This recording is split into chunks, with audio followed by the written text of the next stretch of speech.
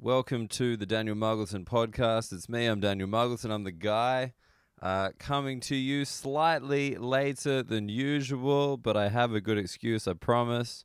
I've just stepped off a red-eye flight from Perth, Australia. The goddamn overnight flight. The thing that in life seems like the greatest idea of all time. Saving money, saving time. You're going to sleep on the plane. You're going to function the next day. Everything's going to be great. And then you get off that flight and just the struggle. The struggle begins. But let's dive into this podcast. Let's get cracking. I want to talk about flying business class. Oh, that's right. Things are going well. As well as a bit of Australia Day and some American sport, because I am recording this in between the NFC and AFC championship games in the NFL. So let's get stuck into that. But before we do, you know what we need to get us there? It's Verticoli.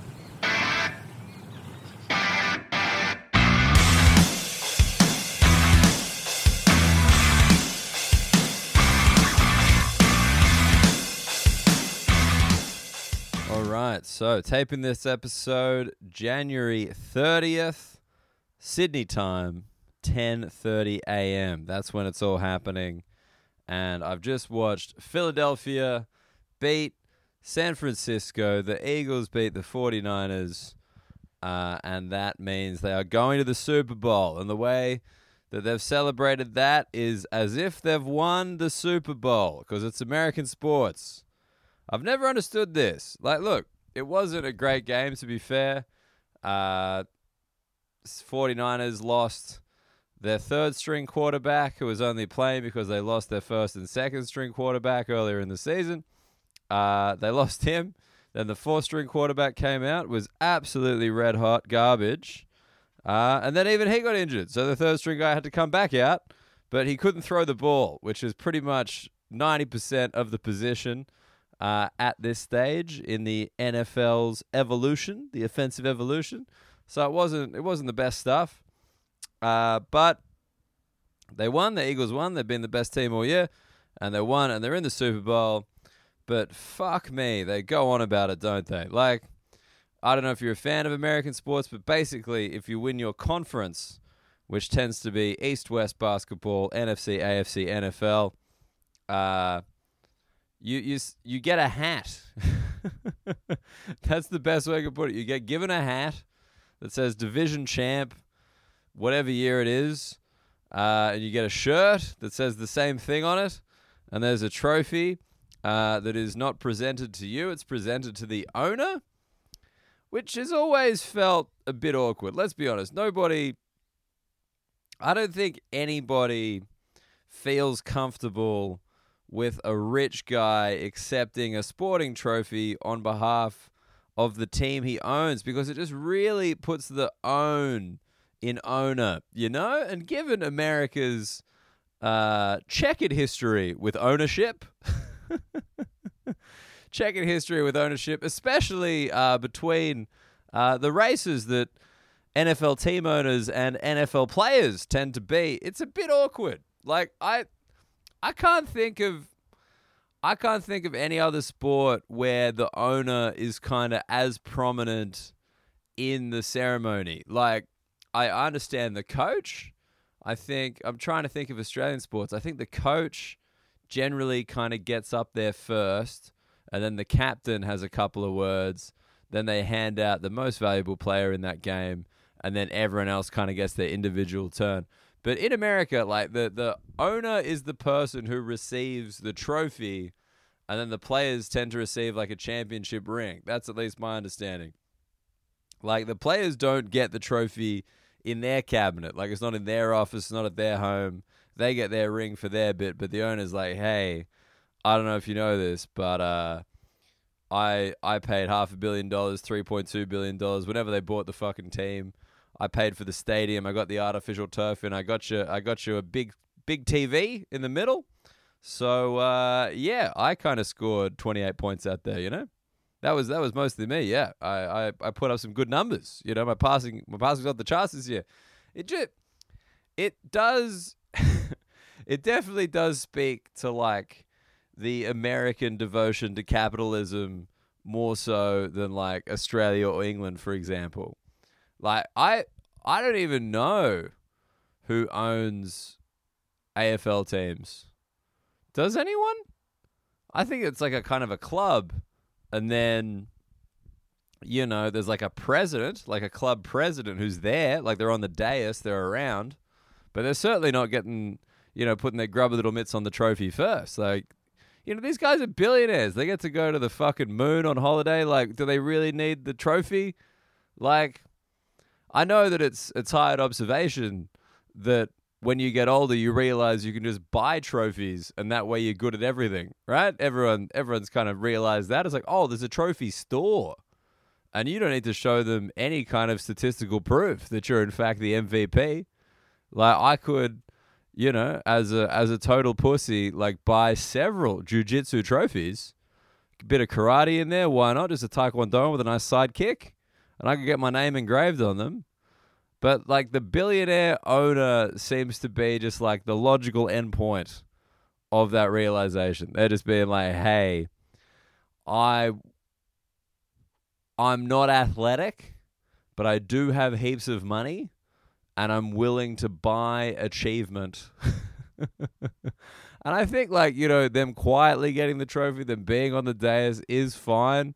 Because, like, you know, especially in American sports where it's a bit of an arms race in terms of how much you're willing to spend with things like the luxury tax on the salary cap and all these things. Like, I get that they're contributing to the team, but I think they could have done it without them. I don't think there's been an owner in sports history that genuinely affected the on-field performance. Like, come on. Like, is that an insane thing to suggest? Like, they don't even handle it. Like, they might have a hand in the trades and stuff and, like, selecting coaches. Like, they listen to the presentation, but they've got a fucking committee that they pay to make the decision. Yeah, I don't know. It's just that's awkward, but I definitely think the whole, like, you haven't won the thing yet, but you still get a branded hat and t-shirt to show that you got to the like, it's like you go into the Super Bowl and you've kind of won a thing already. Like, it really does lean into the whole Americans just fucking patting themselves on the back mentality, right? Like, just being like, yeah, we are number one, even though we're not number one yet. We're top two. We'll celebrate that. We're top two. Like, you know, chuck that on a fucking t-shirt. Just, what do they do with them? Like, imagine, like, the Eagles, they just got their NFC Champion 2023 t-shirts and hats, and they've got them on, and they're feeling great, and they're going to the Super Bowl, and they're like, man, can't wait to get a new hat next week. And fuck me, I'm sure with Americans you get a hat and a t-shirt anyway. They come out there at the end of the Super Bowl, you've lost by 40, you know, your best player's done his knee, and your owner's going to sell the team, and it's a fucking nightmare, but they still slap a t-shirt on you being like, runner-up 2023.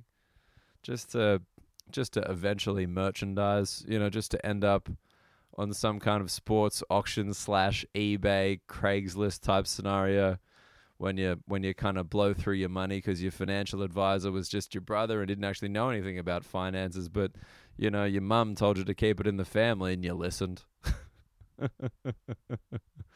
I don't know how many sports movies I'm describing, but I'm going to suggest a couple.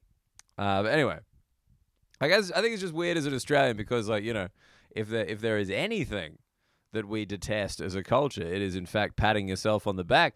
Even having your back patted by others is an awkward experience.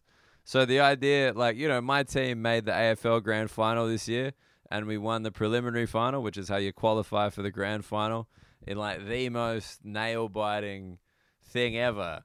But to suggest that I want to stand there afterwards, and they stand there afterwards. I've watched the post-game in the NFL. Every motherfucker is still in that stadium, and it can't just be because of poor public transport options leaving. Like, they are there in that stadium watching their team, except, like, it's not even second place. It's like, it's just a lock that they're going to be top two. That, like, I'm not even a reality TV guy, but is that like on The Bachelor? Like, it's just like you both get a rose and then next week it's the final, but everyone gets a fucking ring anyway? Like, I can't find the analogy to express that, like, you haven't done it yet. Like, that's the, like, if you were running a marathon and with 1 kilometer to go you were winning, you wouldn't get handed a hat and a t-shirt to be like, I was the leader. It just, yeah, something about it really bugs me. Like, is it just because then they can, like, sell those t-shirts to the fans? Is that being too cynical? Is that being too just kind of like, this is just a money-making thing for X? You just got to get, like, if the players don't wear it, then the people who are the fans won't buy it, and therefore the owner isn't making their money back. You know, a trophy doesn't pay the bills. A trophy is not enough. These are billionaires. They got to make a profit as well, obviously. Anyway, I am tired. I did take the red eye from Perth. I was just at the Perth Fringe World Festival. I mentioned that last week on the pod. I had another good week of shows. If you were in Perth and you came through, I do really appreciate it. I'm running in a new show after I taped the special, so it's a bit, it's a bit rough around the edges. There are definitely a few things that I just kind of start saying, and everyone's like, whoa, that came out of nowhere. But yes, that's what's happening, and it's going to keep happening in Adelaide and Canberra, and then Melbourne, finally back to Sydney, then Perth again. Why the fuck not? We'll do the whole cross country thing. But yeah, so I just flew back this morning.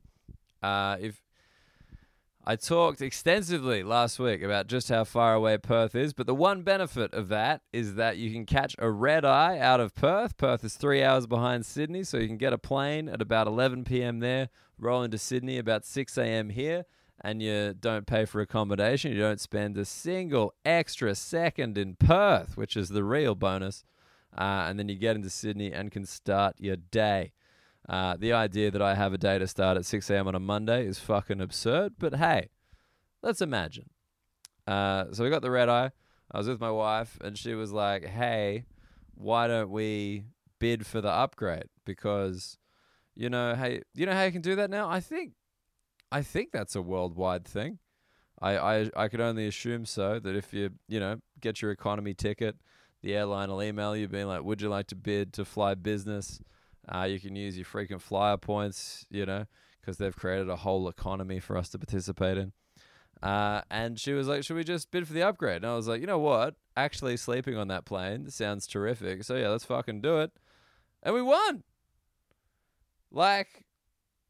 We won. I felt like I did nothing. I mean, they were her points, and it was her idea. So I really did do nothing.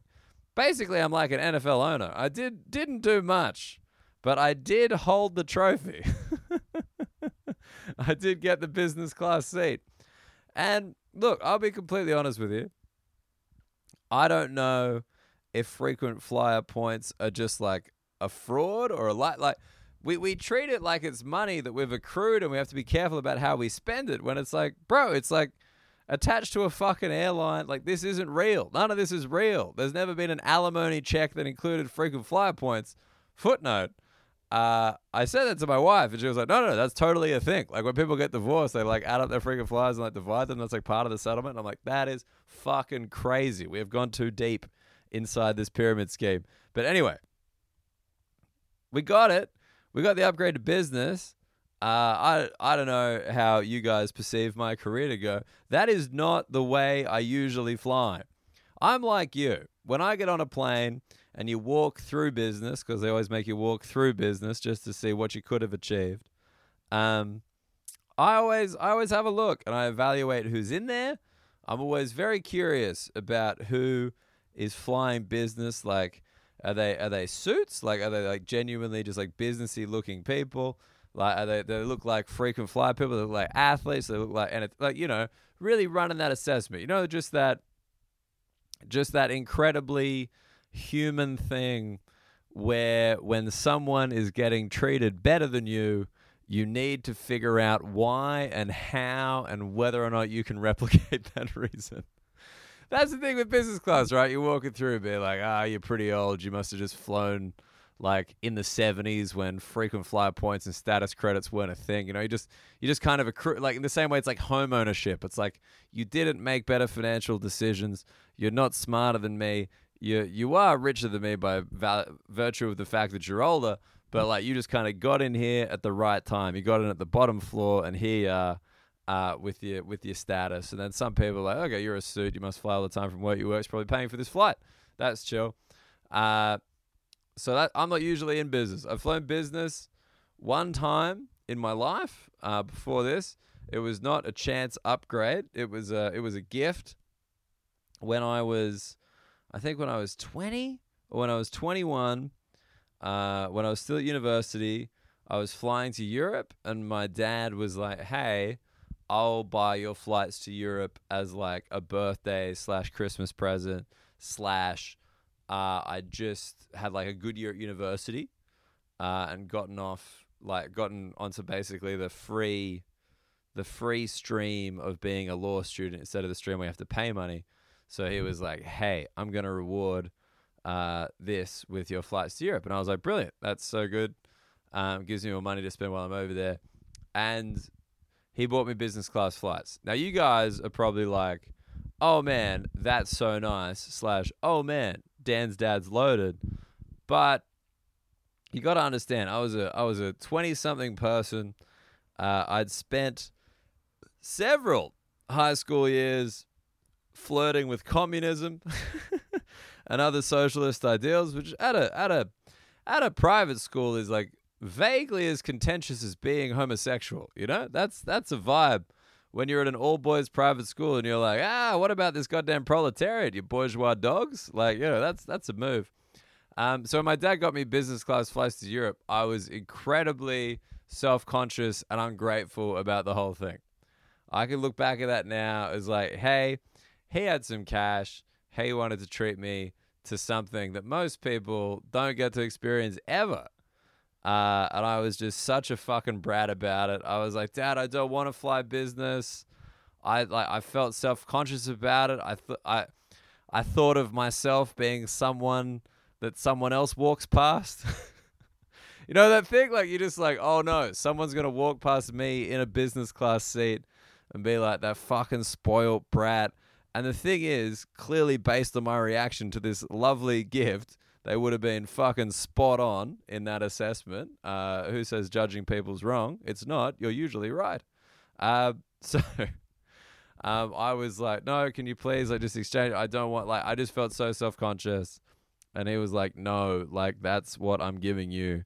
You can either take the flights or you can book your own fucking flights." And I spoke to my friends and they were like, "Dan, your dad got you a present. Just say thanks." That's all you need to do in that situation. So I got it. But just because I accepted the gift doesn't mean I now embraced the privilege of flying business. I don't remember, getting around the lounge. I don't remember trying to take advantage of it. I just remember just being so aware of the fact that everyone would know I don't usually fly business and just trying my best to fit in. Just that thing where it's like, man, I hope I don't look like a fucking peasant up here. Just that scene in the movie where the person from the working class background goes out with the rich person, meets the family, and there's just heaps of cutlery. Just row after row of cutlery, and they all pick up and start eating, and they're just staring which fork is the right one for this moment, right? That was me in business class, just being like, how do I become a business class person when I'm a ratty 20-year-old university student who's about to go, on several pub crawls in Europe, right? That was the level of culture I was willing to absorb. Just like, yeah, Prague, fuck, beers, how cheap? Sick. Like, how do I just dull that, and then work my way back up once I get into, like, how to be proper and then how to get properly shit-faced as soon as I land, right? That's the line I was trying to draw. And the other thing is my dad, I don't know if you've got parents, I assume you might. You know that thing about how parents, when you're doing a new thing, because I'd never been to Europe before, I'd never been on a flight of that kind of length before. This is all new, right? And it was like the big trip, you're going away as an Australian, big deal. Other side of the world, you're going to Europe, you're catching the long plane, it takes 22 hours. Like, this is a thing, right? I was asking my parents for advice. Well, look, I say asking. I would pause occasionally in conversation and they would tell me things I needed to do, like parents. And so my dad was like, you've got to be very afraid of deep vein thrombosis. Now, that's shortened to DVT. Deep vein thrombosis is a fairly rare medical condition that you can get when you're traveling on a long-haul flight, when you're very stationary for a long time. It is very dangerous, but incredibly rare. However, a recent Australian cricket captain, Steve Waugh, had suffered from the condition while flying to Europe. And as my dad still, heartwarmingly considered me a lapsed potential professional cricketer, I was clearly likely to go down with the same ailment. So he was like, what you need to do is stretch every 30 minutes on the plane, which in a 22-hour flight would mean 44 instances of stretching, like I'm trying to fucking rehab an ACL. He was like, you got to stretch. And the other thing is I've bought you these compression socks. Basically, compression socks, they go high, like up below the knee, like just to really fucking emphasize the private school nature of a 20-year-old flying business class to Europe. You wear them all the way up to below the knee. It compresses the blood vessels and everything around the calf, so you're less likely to get DVT, right? I didn't want to wear the socks. I was like, Dad, I'm 20 years old. I'm not going to get DVT. I'm not going to wear fucking long socks. I already feel like a dork as it is, because you're a young person and everything is a potential cause for embarrassment.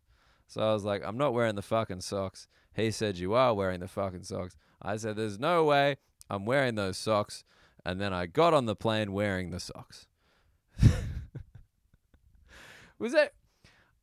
I would love to know. As always, I love it when you guys get in touch with me on the podcast. If anybody actually managed to successfully stand up to their parents on something, please tell me. I can't think of a single instance where I genuinely got out ahead. Like, even now, it's rare. Like, if my mum or dad really put the fucking screws on me, I'm just like, all right, whatever, fuck it, Like, that thing where it's like, I'm right, you're wrong, but there's no way to possibly escape this situation without doing what you want. That's it. That's the best I got. I can't think of a more clever way to put that at this level of sleep deprivation. But I was wearing the socks, and I was sat in business class, and next to me sits down a very old lady. I looked at her, and I'm like, yeah, you look like you've worked, you've had a long life, you're flying a long-haul flight, you're in your 80s/90s/infinities. Business class is exactly for you, right? This is exactly who should be sitting here. Look at me, this fucking child. What a fraud I am, sitting next to you, stealing a seat from what could have been another pleasant journey for an old person. Blah, blah, blah, blah, blah. I started talking to her. Well, I mean, let's be honest. She started talking to me. You've met old people. And we're talking about where we're going and all that kind of stuff. She was a Holocaust survivor. She'd immigrated to Australia when she was very young. She'd I don't know if she'd never been back to Europe or like very rarely been back to Europe. And all her kids had pitched in together to get her a business class flight back to see the family that she'd left behind. And like, have you just ever had like all your worst fears come true? Like you feel like such a fraud in business class in the first place. You feel like such a spoiled person. And then you meet like an old lady who's doing this for the first time and probably, let's be honest, the last time. And her whole family has chipped in to get her there. And you're there being like, for fuck's sake, I hope she doesn't notice the socks, you know? And we're talking and she was great. And she was so excited. And then I wish this was an exaggeration.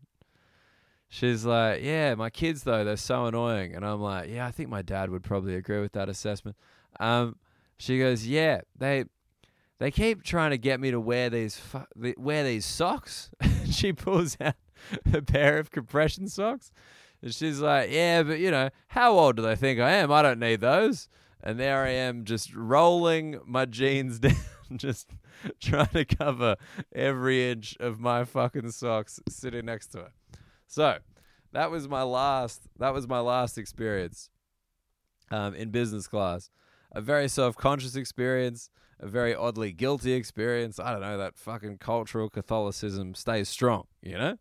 If something is good, you must feel bad. You know, you've been there probably. So this time, it was kind of the opposite. Because, like, hey, I just been at a comedy festival. It's all gone quite well. My wife's with me. We've had a nice time. She's got the points. She's bidded for the upgrade. We won it. Like, that's easily the best thing about the fact it's a bid system. It's not like, hey, you can use this many points to upgrade. It's like, hey, you want to bid? You want to do, like, the fucking meat raffle thing, but with a prize people care about? Hell yeah, dude. You go. And I was like, man, we've won this thing. So we just basic bitched it. Like I have no I have no better way to describe it than that. We just straight up basic bitched it, being like, oh my God, we're business class. It means we get to go to the lounge. Let's get to the airport as early as possible. You know that thing where you're like looking up what time does bag drop open? Not what time does bag drop close. What time does it open? Because you're like, I'm getting there. I'm getting in early. I'm setting up. Like just the hotel buffet breakfast experience, but you know, given greater scope. Just really taking advantage of all the perks of the business class offer. So we got to the lounge. We check in like so early. We're in the lounge. We're sitting down. We're having a drink. We're doing the whole thing. We're getting the food. You know, I'd only ever been in a lounge once before, and I fucked it because I didn't realize they had food. You know that thing? Like, it is very annoying that no one is prepared for a nice experience. Like, no one who's not used to it expects a certain level of treatment. Like, you're just like, hey, everything's a bonus. I have to do this myself, right? But as soon as you get treated, like, you would never consider it. It's like, we went gold class cinema. We got like tickets with those Dine and Discover vouchers when COVID was a thing and they were trying to, you know, keep people moving. And we went to gold class and we picked up our drink and our popcorn, and then we went to gold class and they're like, oh, we give you guys a drink and popcorn. And you're like, fuck. Why did nobody tell me? Why did nobody tell me that you were going to do this for me, that it wasn't my responsibility anymore? So that was the thing. I've been to lounge one at a time, and I ate beforehand because I was like, oh, I don't want to get hungry in the lounge. And they got food. And that's it. Let's be honest. The lounge, I think I idolize the lounge because I'm a big dummy. I never got into the frequent flyer thing for ages, even though I fly for work a fair bit. And I hear about all these other comedians with lounge access and status and all these things. And I'm like, man, that's the life, you know? Having a special room in the airport where you can go and shower if you're some kind of psychopath. Or more realistically, just sit and charge your various devices before embarking on the flight. but I've always kind of idealized it, I think. And having experienced the lounge yesterday in Perth, like, I don't know if Perth just got a particularly like shitty lounge or something. I have heard that Qantas lounges like aren't that good. I don't know. The one I went to in London was primo. That was like, hey, here's a menu of things. Let us know what you want. And I pointed at one thing, and the waiter was like, "Oh, is that all?" Whew, man, I was hard. You know, that's a that's a level of treatment this boy isn't used to. And so we're in the lounge. I got a theory. I got a theory about the lounge. It's just the flight. The lounge is just the flight, but on the ground. It's like the exact same offerings. It's like, hey, would you like alcohol? It's free, but you can't kind of get like, it would be inappropriate to get loose on it. It's like, hey, would you like some food? It's fine, but it's not good. And like, you're 90% sure that it's loaded up with that stuff to stop you shitting. Like, hey, would you like to be around people that you don't know and that you are probably closer to you than you'd like them to be? Like, it's just the flight. Like, it's kind of like the trailer for the flight. Like, you know what I mean? It's in no way kind of an elevated experience. It's just, instead of having to wait for the flight in a food court, you're waiting for it in the belly of like a really big plane. You know, like that's all I can think of, because it was just that. It was just sitting around with food that isn't that nice, but definitely isn't bad. Kind of drinking alcohol because it's free. Like, you don't really want to drink. Be like, fuck it, I may as well, right? And then you're just there, and like, you can't really choose the entertainment. There's just some TVs that you can read your book. Like, it's very much like a trailer, just a trailer for the flight. And I was there being like, this isn't so great. But, you know, a girl can dream. I still hope to one day be a big old status boy. But then it was time for the flight itself. And I was pretty excited for the flight, because the one thing I did remember from the thing when I was 20 is that the horizontal bed. The chair goes flat. Like, you ain't fucking around with that 5-degree recline anymore. This is the real shit. This goes flat. And that was the one thing. Before we bid for the upgrade, we checked, because in Australia, a lot of the business class on a lot of the planes, especially domestic, is just, I don't know if this is universal, just those brown chairs at the front. You know, like, it's, in economy, it's like 3 chairs next to each other. In business, it's 2 chairs next to each other. And they're kind of brown leather, as opposed to like blue synthetic, whatever that is. And it just looks like, I have no idea why anyone would ever think that's worth it. But this is like an A380 kind of plane, the full recline, the full little capsule thing, right? So I'm pumped for the horizontal. We get there. We mainly upgraded to sleep, but then as soon as we took off, the guy's like, hey, do you want anything? And I'm like, yeah, give me it all, bro. Because that's the thing. I'm still at that point with any kind of luxury where I'm like, this could be the last time. This could be the last time I experience it. So fucking give me everything. You know, give me everything you got. I'll duck in. Yeah, I'll eat even though I'm hungry. Yeah, I'll have a crack at that even though I don't want it. I just don't want to skip this because, you know, it's been 13 years between business class flights. I don't know if it's happening again. I want to crack at it. So I was just eating, again, just that 6 out of 10 airline food. I think they give you like metal cutlery in business because they're like, hey, you're not going to do anything naughty, even though all the 9/11 hijackers flew first class. Not important. Just eating away. And then it was time to... This is how you know you kind of get conditioned a little bit, right? It was time to recline the bed. I was hitting the button. Oh, man, I forgot. When I was in the lounge, I tried to get hot water out of a tap. Again, all I'm doing in this airline lounge is acting in a way that would make people think, or that I thought would make people think, I'm in the lounge all the time. That's my whole... I just never want to look like the new guy in the thing. I never. You don't want to. You don't want to ask a question. You just want to figure it out quietly so nobody knows you're new. And if it takes a little bit longer, that's fine. You just don't want anyone to look at you and be like, oh, this person is in need of help. And in the lounge, I needed hot water for a tea.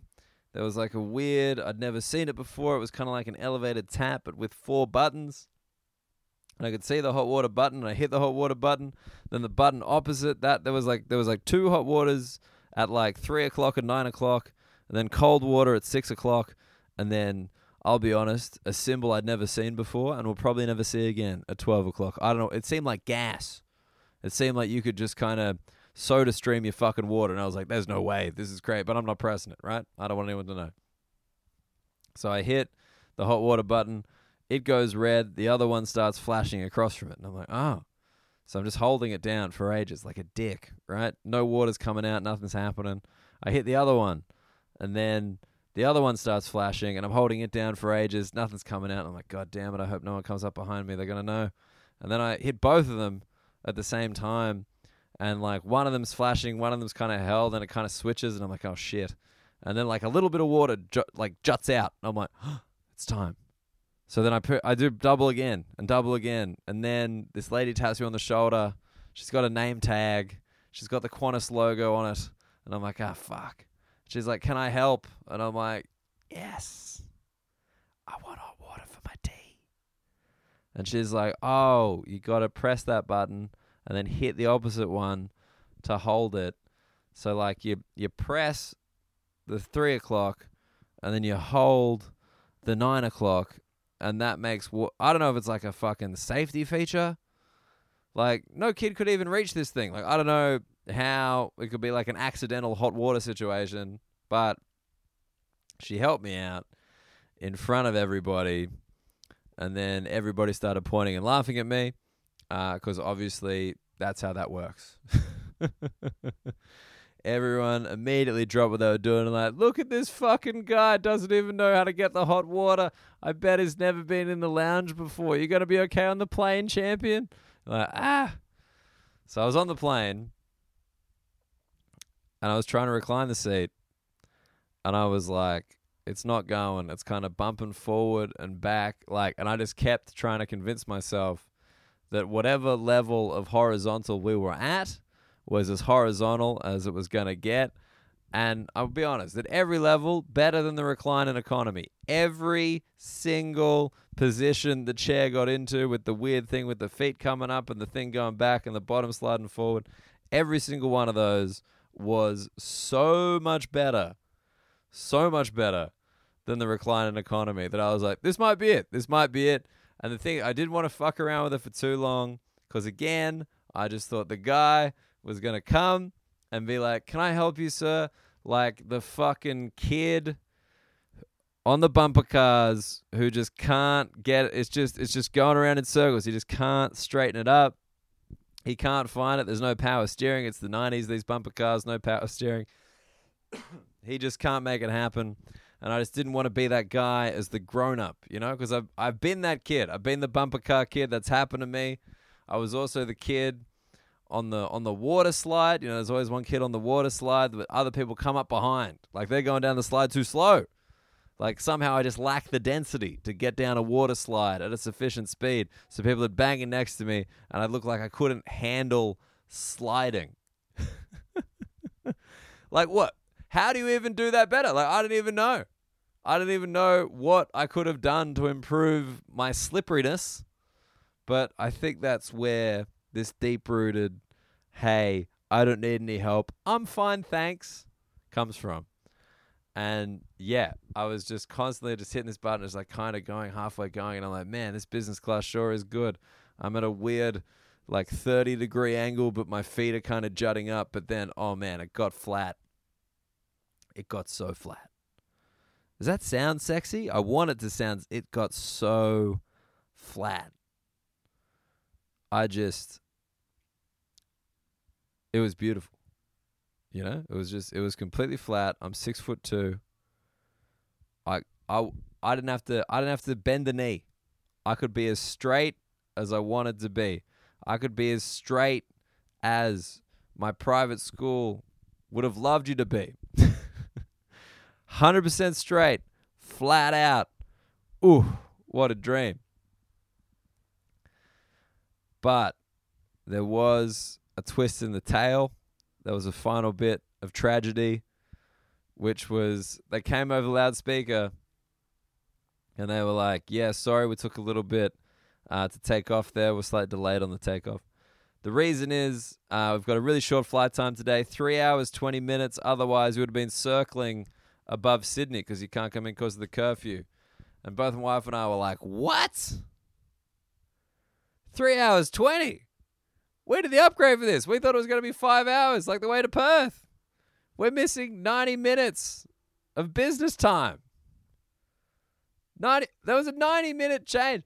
And I've said this to people. I was like, really? Like, that's such a strange difference. That's crazy. And like, oh, it's just the wind. That is an insufficient explanation. I'm sorry. Turning a 5-hour flight into a 3-hour, 20-minute flight, the wind is insufficient.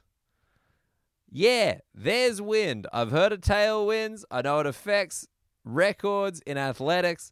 But 90 minutes? 90 minutes. That is...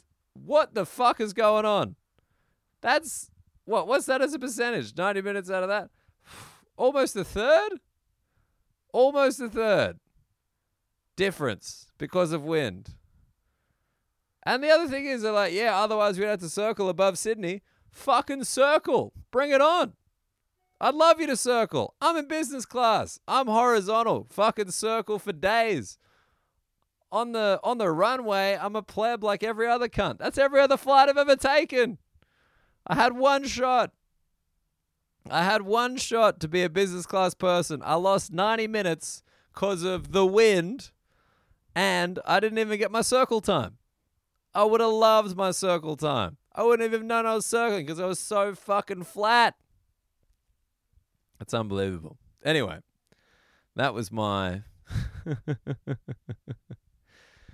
That was my experience flying business, getting the points upgrade. I've never won anything. Actually, that's a lie. I won one thing. Ironically, it was a mystery flight when I was in primary school. You know, primary schools have those raffles. I won a mystery flight in year 4. It was just one of those things like, hey, you go wherever. And I lost the envelope, so we never went. So this was my first win. The points upgrade, my wife's points, going flat in the lounge, but then 90 minutes were taken away. I had an incident with the tap, and still, somewhat impressively, I feel like I've turned it into a loss. I'll take a break and be back with Australia Day. Just to really put the icing on my little business class adventure, I forgot to tell you, the entire time that I was in business class, the entire time as people filed past me to get to their seats, as I was feeling very self-conscious, knowing they were judging me the exact way I judged them, I was wearing my merch, my own merch, because I ran out of t-shirts in Perth. I had a big old white t-shirt with my face and my name on it in huge writing, and I was wearing my custom tracksuit pants, my custom Daniel Muggleton tracksuit with my head printed down the side in repeat kind of ticker type graphic, like it's like a cartoon. That's what I was wearing. I was just there, just trying to like cover it up with my arms as people filed past. It was genuinely outstanding. Those t-shirts, if you do want them, are available on my website, www.danielmuggleton.com.au. They're shipping worldwide. You tell me where you are, I send you one. That's how it works. I've always wanted to figure out how to mail a letter. All right.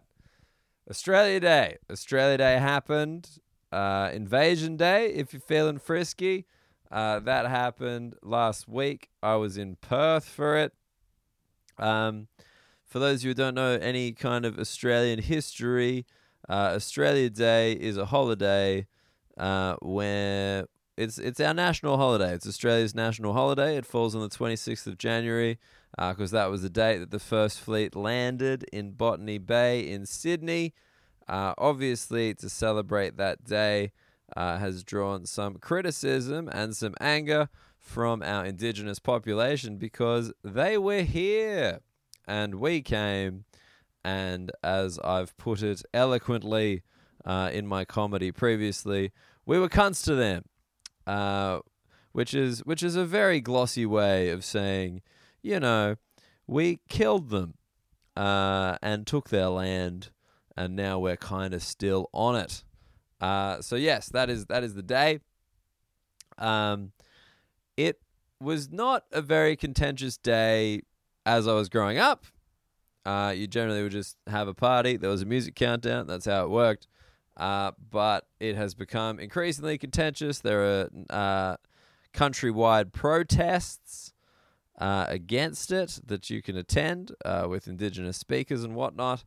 And there's a big push to change the date. Some people have pushed May 8th as the date we should change it to because May 8, mate, get it?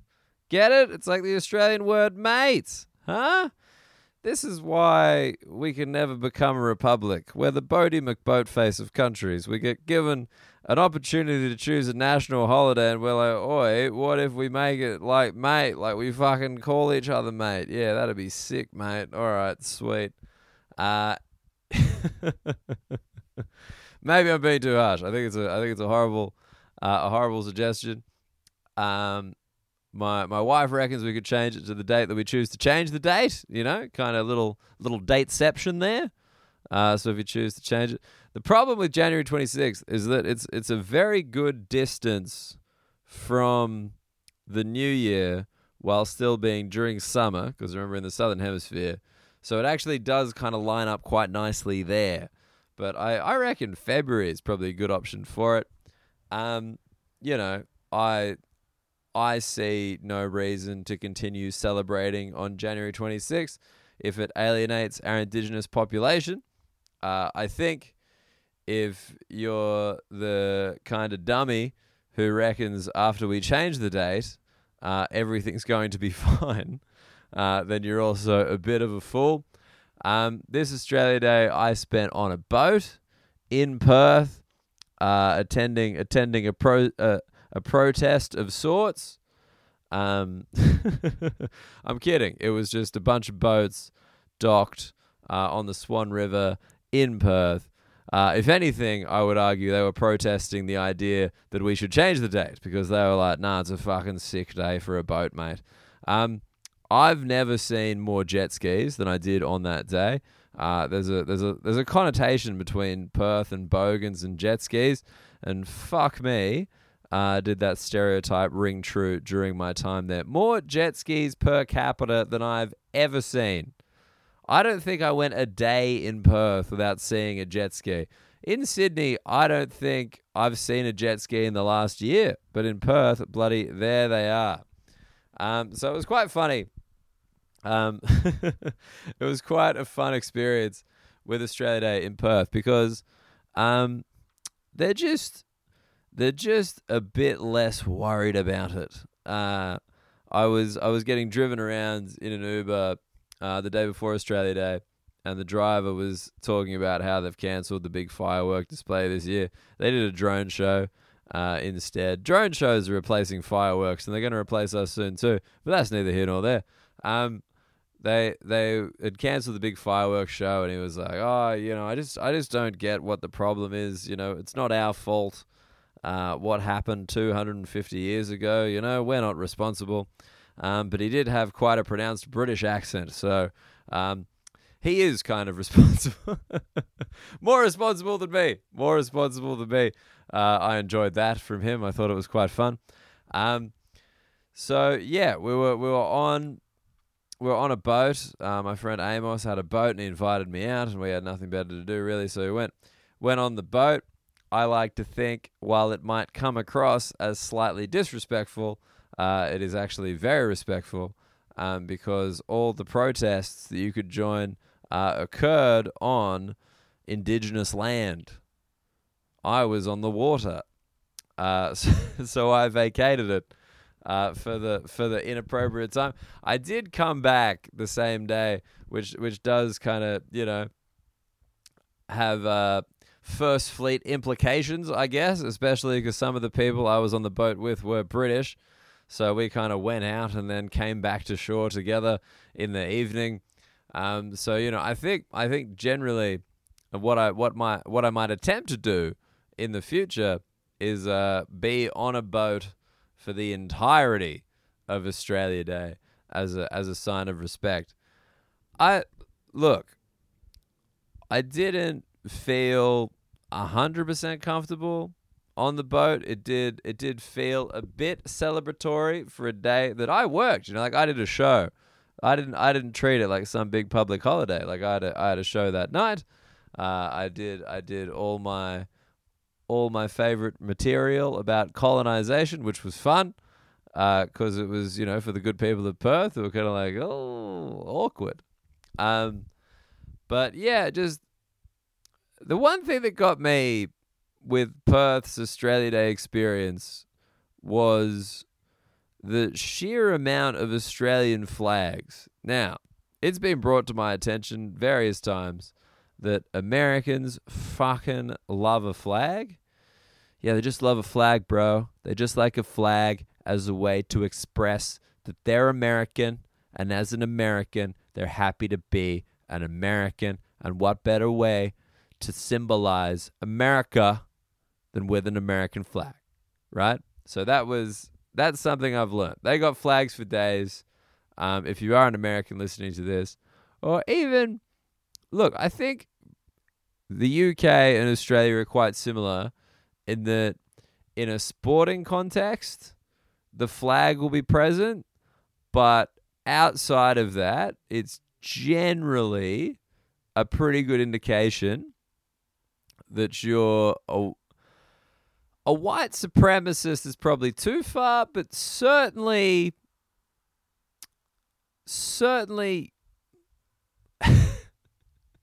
try to figure out how to put this delicately. Something a white supremacist never needs to worry about. You are white. Let's start there. You are white. If you have the flag, you're definitely a white person. And I would argue the majority of your family are white and the majority of your social circle are white. And that isn't an accident. Is that fair? I think that's fair. Like, it's just got a bit of a nationalist connotation. And so it just makes me a bit uncomfortable. Now, again, in Sydney, very rarely see an Australian flag. In Perth, I saw one attached to a pram. I saw one attached to one of the many jet skis I saw at the boats on the Swan River. There were definitely like a lot of Australian flags, a couple of WA flags as well. For some reason, I think the state flag is kind of more acceptable than the Australian flag, because if you like your state enough to know what its flag is, fuck, all power to you. You could ask. I couldn't tell you what the New South Wales flag is. Don't get the wrong idea. It's not like America with like Texas, where the Texas flag is like substantively different to the American flag. Like in Australia, it's just basically the Australian flag, but instead of the Southern Cross, which is the stars that we have across from the Union Jack, it's like the state symbol of something. In WA, I found out that's a black swan, which is an elegant bird for that state. Like, I don't think that necessarily symbolizes its values, especially considering it's black. Just putting that out there. That doesn't seem to be what WA is about. Just ask all the South Africans that suspiciously moved there in the 90s. So New South Wales, I don't know. I assume it's a Waratah because that's our state flower, but I'm not 100% sure. Anyway, a lot of Australian flags. This is the thing that I find weird about being a big fan of the Australian flag. It's got the Union Jack on it. It doesn't really feel that much like our flag. Now, there's been suggestions and calls to change the flag in the past. I think people have talked about putting the kangaroo on there, putting maybe the coat of arms on there, which is a kangaroo and an emu. The kangaroo flag is generally used at sporting events, like you said, the boxing kangaroo. Doesn't seem appropriate for like the actual flag because, like, you know, military people have the flag on their arm and they're going there to potentially die to protect their country, and a cartoon kangaroo just seems a bit weak sauce for that moment. But yeah, I think that's the weird thing. Like, we don't have our own national holiday in the sense that Australia Day is the day that the British arrived.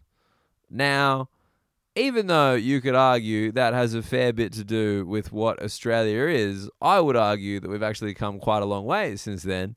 In 1901, we federated. January 1st is the date of that. That's why we can't use that day, because we've already got a day off. And as much as we'd like to be progressive, we're not going to sacrifice a day off to do so. Or at least that's how it's been explained to me by various online publications. So we've got the date they landed as our national holiday, which doesn't really denote anything that has happened in Australia for the last 250 odd years.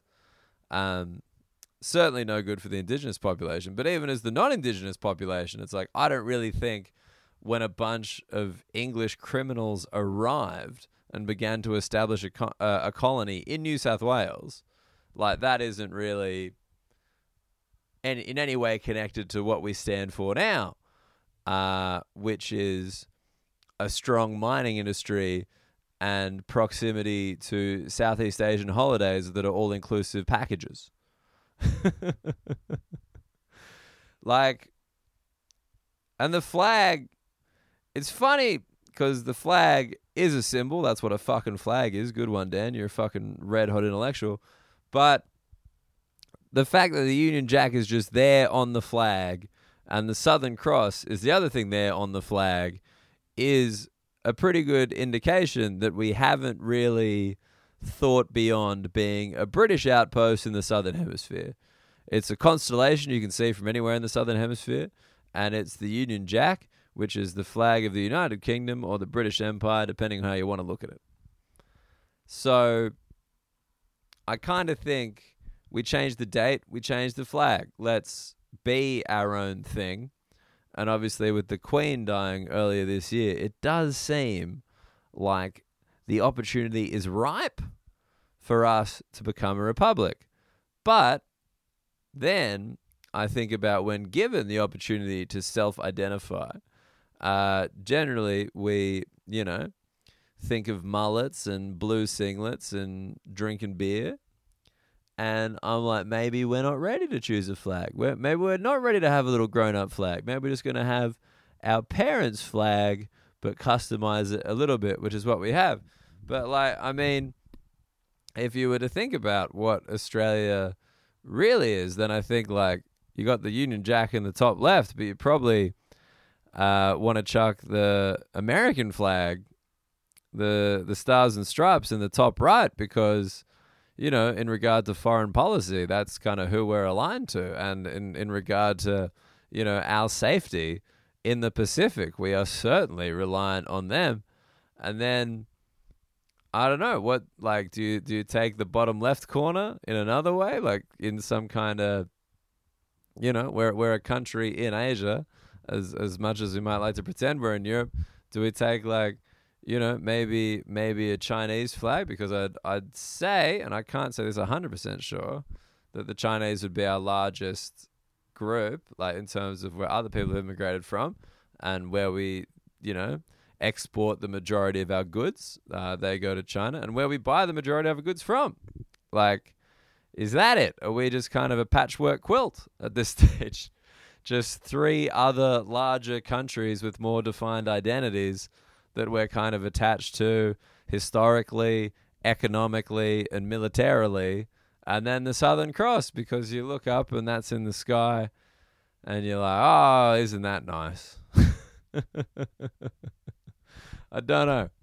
It's a weird day. It's a weird day because, yeah, it just makes you think about that. It makes you think about, I feel like America just has like such a defined narrative compared to Australia. Like, they've got their own problems, don't worry. But like, they were a colony. They were like a specific kind of subset of weirdly religious British people who thought the Brits were a bit naughty. And so they went across the pond and established their own weird religious country. That's the one thing about, we kind of think like America, land of the free, home of the brave, whatever. It's like, nah, like land of the religious, home of the prayer, you know? Like it's a religious country, and it's awkward to bring up because we're not religious and we rely on them for our culture, but press on. But they were there, and the British controlled them, and they didn't want the control, so they did what Americans still do to this day, and armed themselves to an unnecessary degree and shot things. And they took the power of their country back. They took over, and now they celebrate Independence Day because it was a day of hard-fought independence from the British. And they got the stars and stripes to represent the various states of the Union, and the stripes are, I think, something about honesty. Who the fuck knows? And that's them. And like Canada, who, as anyone who knows me knows, I just think is cold Australia. I heard someone call a Canadian a snowbogan, and I've never agreed with anything more except that maybe we could shorten it to Snogan so we can say fucking Snogan. Save ourselves the syllable for the swearing. Why not? I think they just, due to sheer proximity to America, have kind of got slightly more independence than us. And at the very least, like the flag, like it's red, it's white, there's a maple leaf. This all makes sense, but I just don't know how you could do the equivalent in Australia. It's green, it's yellow, it's got I guess a kangaroo, like some kind of outline of a kangaroo. Like, do you just have the Southern Cross? Like, then it'd be a bit like the Brazilian flag. Like, we're just so bad at defining ourselves. And I think that's the one thing that really bothers me about Australia Day. Because obviously, the fact that we celebrate a day that's hard for the Indigenous population is no good. But if you did then ask me to define us as a country and to choose a date that means something about us as a country, I don't know what it is. Like the date of a fucking sporting victory, the day that David Boone drank 42 cans of beer on a flight. Like, mate, is that the best we got? Fuck it. It sounds like mate. The date is May. It's the 8th. May 8th. Mate. Ugh. What do you put on the flag? What day do you choose to celebrate it? I don't know. All I know is that I was on a boat and I didn't enjoy it, so I'm pretty sure that means I'm not part of the problem. And before you ask, the reason I didn't enjoy it is because it was someone else's boat, and being on someone else's boat is like being in a room with other people who you kind of know but definitely didn't invite to that room, and then someone locks you in there. Like, it's a really nice room. Like, don't get me wrong. The breeze is blowing in the room. Like, there's a swimming pool. Like, there's a kind of moat around the room. But however which way you cut it, you are still locked in a room. And to leave the room, you have to convince somebody else to use the key. And it's difficult because they're busy chatting to everyone else in the room. And you're just stuck there. And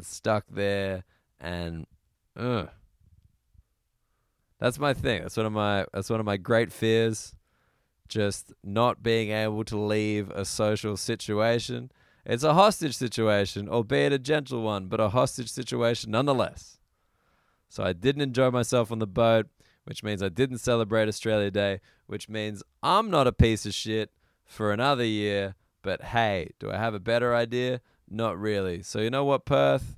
If that flag gives you a sense of identity, you fucking wave it, champion. You wave it loud enough that you can hear it over the sound of your jet ski fucking fanging it. Just fanging it.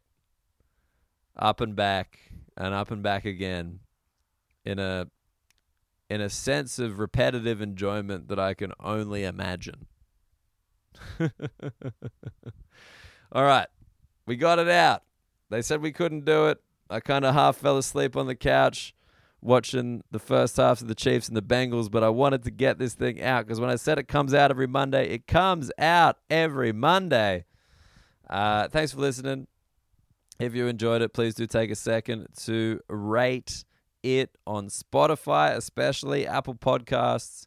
We've racked up some good ratings over there, but yeah, chuck it on old Spotify and share it with some mates because we're growing this thing every single week this year. We are growing it, and I hope you enjoyed it. And my name is Daniel Muggleton. Grab me on social media if you haven't already, at Dan Muggleton on Instagram, TikTok, whatever you like. And if you want to drop us an email to talk to me about anything, or if you have a good suggestion for a date or a flag, why the fuck not?